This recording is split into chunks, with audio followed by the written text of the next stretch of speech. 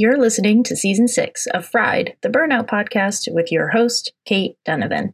Fried exists to hashtag end burnout culture, to help listeners release any shame, blame, guilt, or judgment that you have about burning out, and to create spontaneous moments of healing through recognition of shared humanity with other people who have experienced burnout and lived to tell the tale. Fried and its associated Facebook group are free resources provided for you from our hearts. Our paid work includes keynote speaking and one-on-one coaching. You can find information about that at katedonovan.com.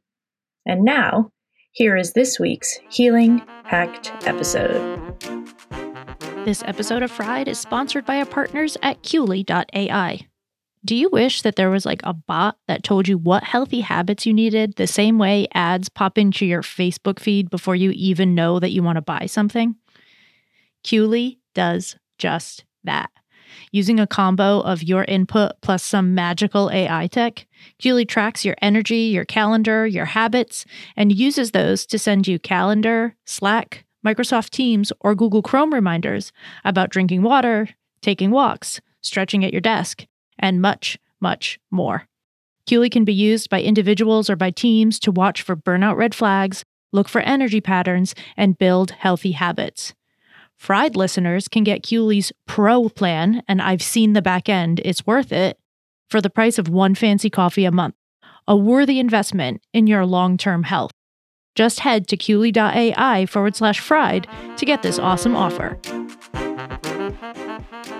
Hey, Fried fam. I know that the title of this week's episode, What If Burnout Could Be Used for Good in Companies, maybe triggered a few people, because let's be real, no one wants to burn out, ever.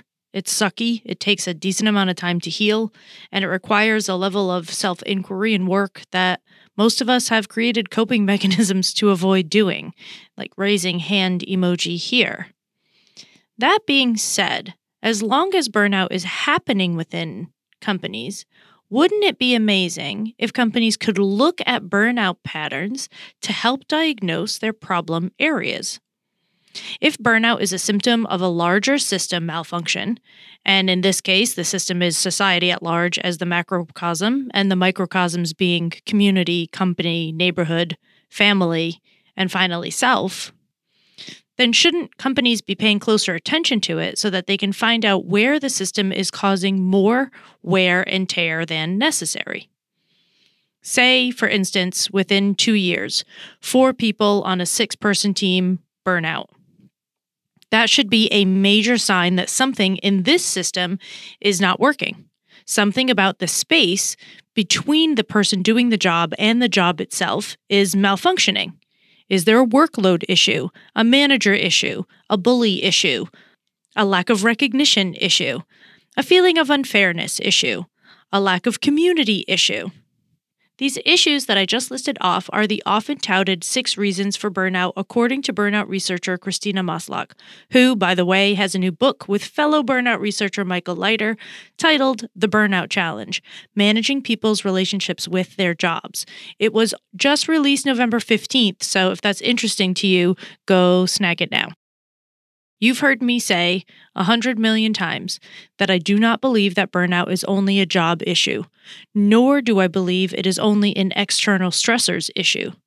The way you work with stressors and interact with your life and job matter too.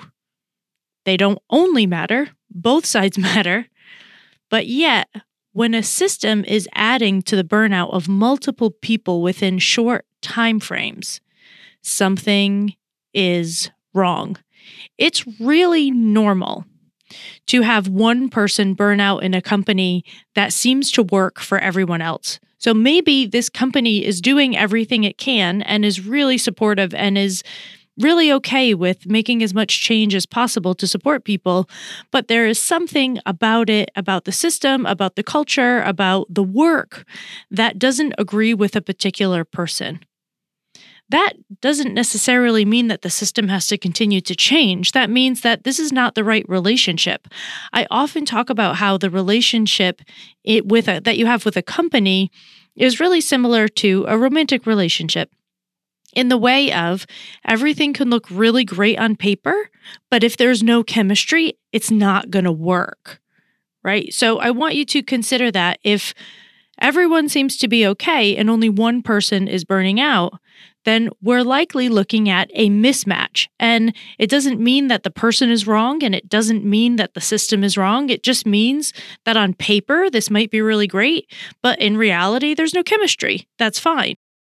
But when a system is adding to the burnout of multiple people within short time frames, something is wrong. So in order for burnout to be a useful red flag for companies, people who are burning out or who are already burnt, fried, crispy need to be able to tell someone what's going on. It is not possible to use a symptom to diagnose a problem if the symptom doesn't make itself known or the symptom is ignored. Unfortunately, the only people who can talk about this symptom and share the symptom are the people that are going through it, who are often feeling guilty, judged, unhappy, and unsure about how to share this information. There is a podcast episode on Fried, I will find it and link it in the show notes, about how to tell people about your burnout, what to share, what not to share, how to make this conversation easier for you. Fried fam, how often have you heard me tell you to update your mugs or the blanket on your couch? I am so thrilled right now to tell you that I am now partnering with Bearaby, that's Bearaby, to bring you the most comfortable and most comforting blankets on the market.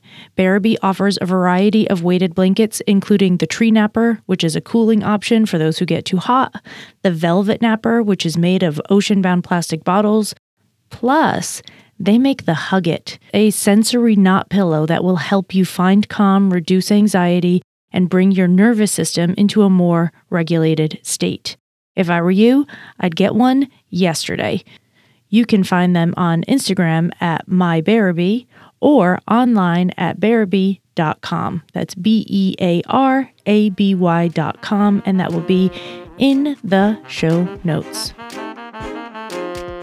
If you ignore burnout, and ignore on a company level means that they're either not listening to you or you haven't told them so they don't know. If you don't let a company know that there's a symptom at play and the symptom happens to be making itself known in your body, then they can't make any changes and they can't make any adjustments. If they hear from 20 people on the same day that they're all burnt out, they're much more likely to do something, which means that as frustrating as this is, if you are burnt out in a company, please speak up. Find one trusted person that you can talk to. Even if it's not the HR director or a manager at first. Maybe it's just a coworker to start. This is something that Newton Chang and I discussed in an episode in the beginning of November 2022. And this is really important. But you do have to find a way to get that information to the right ears eventually, because we can't address a symptom that we don't see, right? And typically, think about your own body. If you start having, for instance, hip pain, and you start limping a little bit, but it doesn't bother you all day, every day, and it's mostly when you get up in the morning, and it sort of works itself out during the day, and you decide not to really do anything about it until it's really interrupting your day-to-day life. This is a very normal pattern for people, and I know this because I treated things like this as an acupuncturist for 15 years. We don't usually get help for something until it is red hot on fire. That's just part of human nature. However, if we do this all the time when we are the symptom within a company and we don't mention it, and so maybe people notice, right? Maybe they notice a little bit of pain in the morning. Maybe they notice a little bit of quiet quitting. Maybe they notice a little bit of attitude change. Maybe they notice, but it passes and it goes away, and it's not really something that requires addressing because it's not a red hot fire. If it's a red hot fire, you need to tell people that.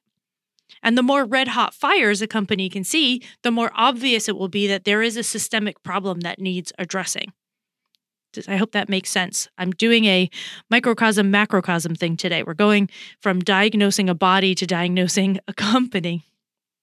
I just want you to consider the fact that by letting your company know that you're burnt out, by telling your story, by talking to other people within your company that you're experiencing burnout, you might be a trigger that helps more people to speak up, that would help your company to work through something and make a change further down the road. And it might happen that they ignore you.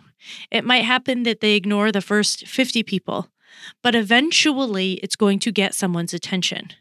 So do us all a favor and speak up, please.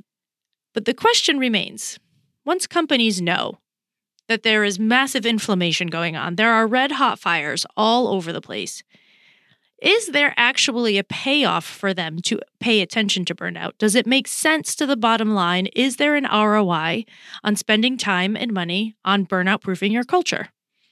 The simple answer to this is yes. I want you to pay attention to this money math that should make some companies pay attention.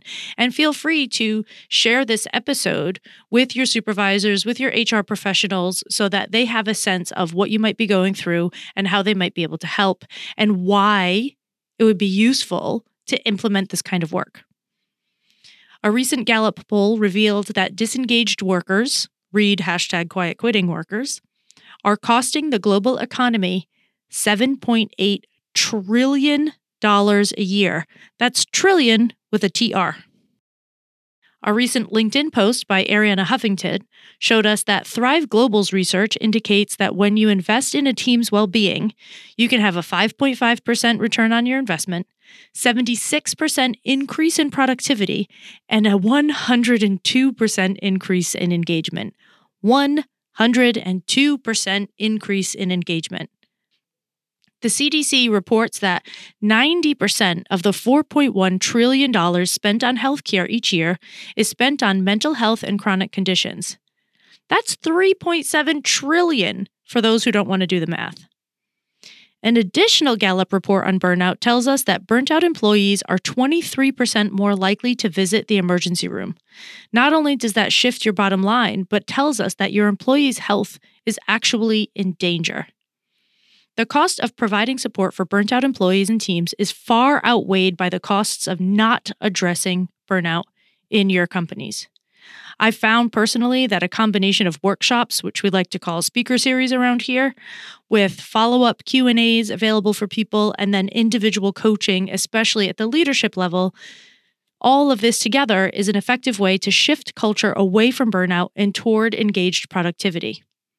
I adore working with one-on-one people. However, when I see 6 people coming to me from the same company, there's a bigger thing that needs addressing.